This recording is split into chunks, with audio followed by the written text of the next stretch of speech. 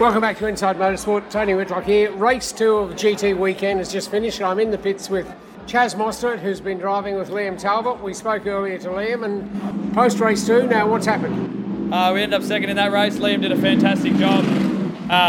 Driving it from a bit far back. We got a bit of damage in the race. Just trying to dodge some AMs, which is a bit unfortunate, but Liam really saved that race. So he did a fantastic job, got us back to second. Good points for him for his championship.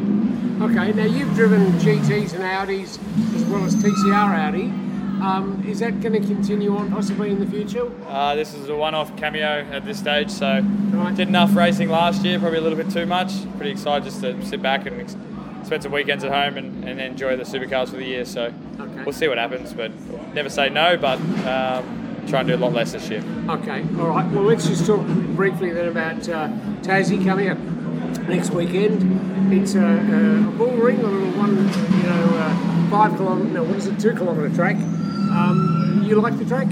Yeah, it's good. It creates good racing. Hairpin's probably one of the most unique corners that we go to in the championship, so it's pretty cool to go down there. Racing always seems to be good, and then obviously this year super soft tyre is going to be different as well, so expect more degradation for the race, a bit more strategy come into play, put the pressure back on the engineers in the garages to try and get the win. So we'll see how we go. Okay. The GT, you said this is a one-off. What's it like to drive these big GT cars? They're a lot of fun. They're a lot different to get the lap time out of these than what a supercar would be. So always enjoy the challenge to try and be fast in one of these. I mean, it's pretty lucky to have some great GT drivers here this weekend. You know, Shane's always quick in it. Obviously, Mies is here as well, so it's always nice to try and benchmark to yourself to those guys in one of these cars. All right, Chaz, well, enjoy yourself. Thank you very much. And Liam Talbot was one half of the pact that won it. The other one being Chaz Mostert, who's not at the track today, but, well, he'll be here shortly. Liam, congratulations. First win for the year. Thank you. Yeah, it feels great. It's just nice to be back racing. Feels like a long 2 years of dad life and watching a bit of motorsport on TV, and I think I did 6 races in 2 years, so good to start the season well, and hopefully we can continue to today in race 2 and the rest of the year. Let's see what happens. Okay, so you committed to the 6 rounds, I think it is, of GT this year? At this stage, it's just a one-off. Hopefully a few more are in the pipeline and it all lines up. And okay. MPC you've driven with before as well? Correct. 2013 was the first time, and few did 2016 with them as well, and yeah, potentially this year. So really good outfit.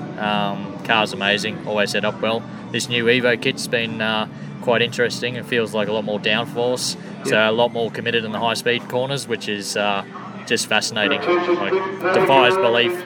Okay, now you know Chaz comes from a very different background to yours. Yours being principally GTs as your main course for the last few years at least. I mean, we first met up at Monza back, I don't know what year it was. 2015. 15 was it? Right, okay. And you were driving Ferrari then, I think? Correct, with Kessel Racing. Yeah, okay. So we're a long way from Monza here. Correct. Yeah. But, Chaz brings something different to the table. I mean, he's obviously an aggressive driver. His experience level is different to yours. Is that enjoyable for you, sort of searching out, trying to find the things that you like together?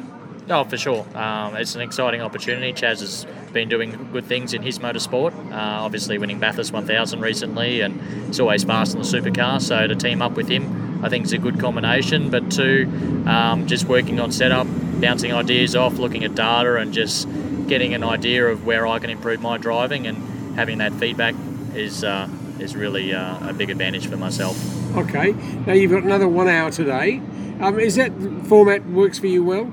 I think they've got a really good format at the moment with the 2 qualifying sessions, and both qualifying sessions set the grid for each race, and those drivers start the race around relative people. So I think it's a really good format. We'll see. I think also too you've got another spanner in the works with Success Handicap. So because we won race 1, we get an extra 15 seconds stop time and 10 seconds for second and 5. So what would your total stop time be then? We're stopped for 121 seconds. Oh gosh, that is a long time. Right. But you know what? We'll just have to drive faster. So all right. New target. All right, Liam Talbot, thank you for talking again on Inside Motorsport, and we'll look forward to chatting with him maybe later today. Thanks for having me. All the best. Tony Whitlock here at Phillip Island.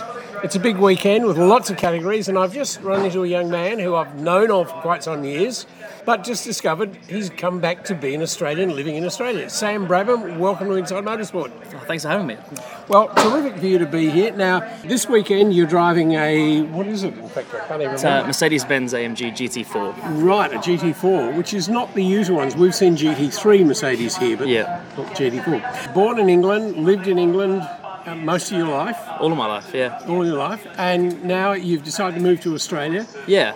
Based in Melbourne. Based in Melbourne, yep. It's a nice, quiet little place, you know. There's not too much noise or anything like that. Well, to be fair, I live in the city, so it's a bit different to living just outside of Silverstone in England. So there's a bit more going on than there used to be near Banbury. So I actually quite enjoy it. Apart from racing a car, and hopefully for the whole year in GT, what else are you going to be doing? Lots of driver training. So I do a lot of work for Mercedes-Benz with Peter Hackett, which is kind of how this opportunity came about through Pete. So a lot of that sort of stuff, and a few private days, and obviously with these guys racing as well, I'll do the coaching for them when they're testing. So that'll keep me busy enough through the year too. Okay. Now I know you have raced Carrera Cup in England for a couple of years. What other categories have you done? Go-karting, of course. Yeah, go-karting. So I did Formula Ford in the UK, but I finished fourth in the championship my first year, missing one of the rounds, which was a shame because I think probably could have been top three otherwise. And then I was leading the championship going into my second year. Who are the drivers in those categories? Like Dan Camish, who's run racing in British touring cars now. Harrison Scott, who won Euro Formula. Drivers like that in the UK and Europe, which was good to compete against guys who have gone on to win stuff. Ash Sutton as well, BTCC champion as well. So I was doing well, had a bit of a shunt, and ended up running out of money, unfortunately, for the second season. So I was leading up until that point and had to stop there, unfortunately. But I've been very lucky to have some other opportunities. So I did the Honda's simulated development program with Honda for IndyCar.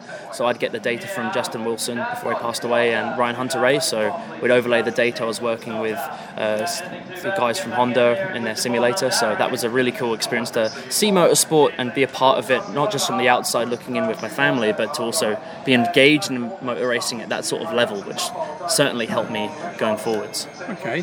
Now, given that Matthew, your cousin, son of Jeff, is now back in the States running Indy Lights. This weekend, in fact, they're at Texas Speedway. Was that a direction you may have chosen? Not particularly. When I was in the UK, and once I kind of realised Formula One wasn't going to happen because I didn't have $100 million, I looked towards GT racing. So I did the Porsche Scholarship, and that was kind of my direction. Racing in Europe, hopefully doing Le Mans and those sorts of things. See, now that I'm in Australia, it didn't quite transpire that way, just monetary issues, trying to find budget, as a lot of racing drivers know the story of, and got the opportunity to come here. And having moved here, and then I got the opportunity to go back to the UK to race, I couldn't turn it down. But I said to Mum and Dad, what do you want to do? You're going to move back? And I said, absolutely not. I'm going to travel back and forth for the races. So I do 2 at a time. I only did the last half of the season, so did 4 rounds. And I travelled back and forth, and at the end I was always going to come back here. I never really wanted to go back to the UK at all. Okay. Now, your brother Finn, you said, lives in Melbourne? Not anymore. So when I stayed, he left back to the UK. So he's at uni. What's the age difference? He is 22. Right, 5 years. Yeah, so 5-6 years. Yeah, okay. All right, so what's he going to do? He's at uni. Right. He used to play a lot of cricket, so he played for Melbourne Cricket Club. But he's kind of... And probably doesn't get a lot of people saying, Brabham, gee, you must be really good at this. No, not really, not like the racing. But, he's doing his own thing. He's at uni, doing business and stuff like that. So he's never had any interest in going motor racing, so... Right, okay. All right, well, we look forward to seeing you. I mean, have you been talking to Porsche at all? Have they had any conversation with you? I've spoken to the championship. Obviously, at the end of the day, it comes down to the money you can spend in the industry. And now that I've got an opportunity to race with these guys, with Ross and Chris and Harold's Racing, it's kind of come about the right way, doing the coaching. And, a lot of drivers find an AM who wants them on their journey. Yes. Obviously, there is an element I still have to find the money, but it's a lot easier to find the money here than I think Carrera Cup, just the sheer amount that you have to find for the year.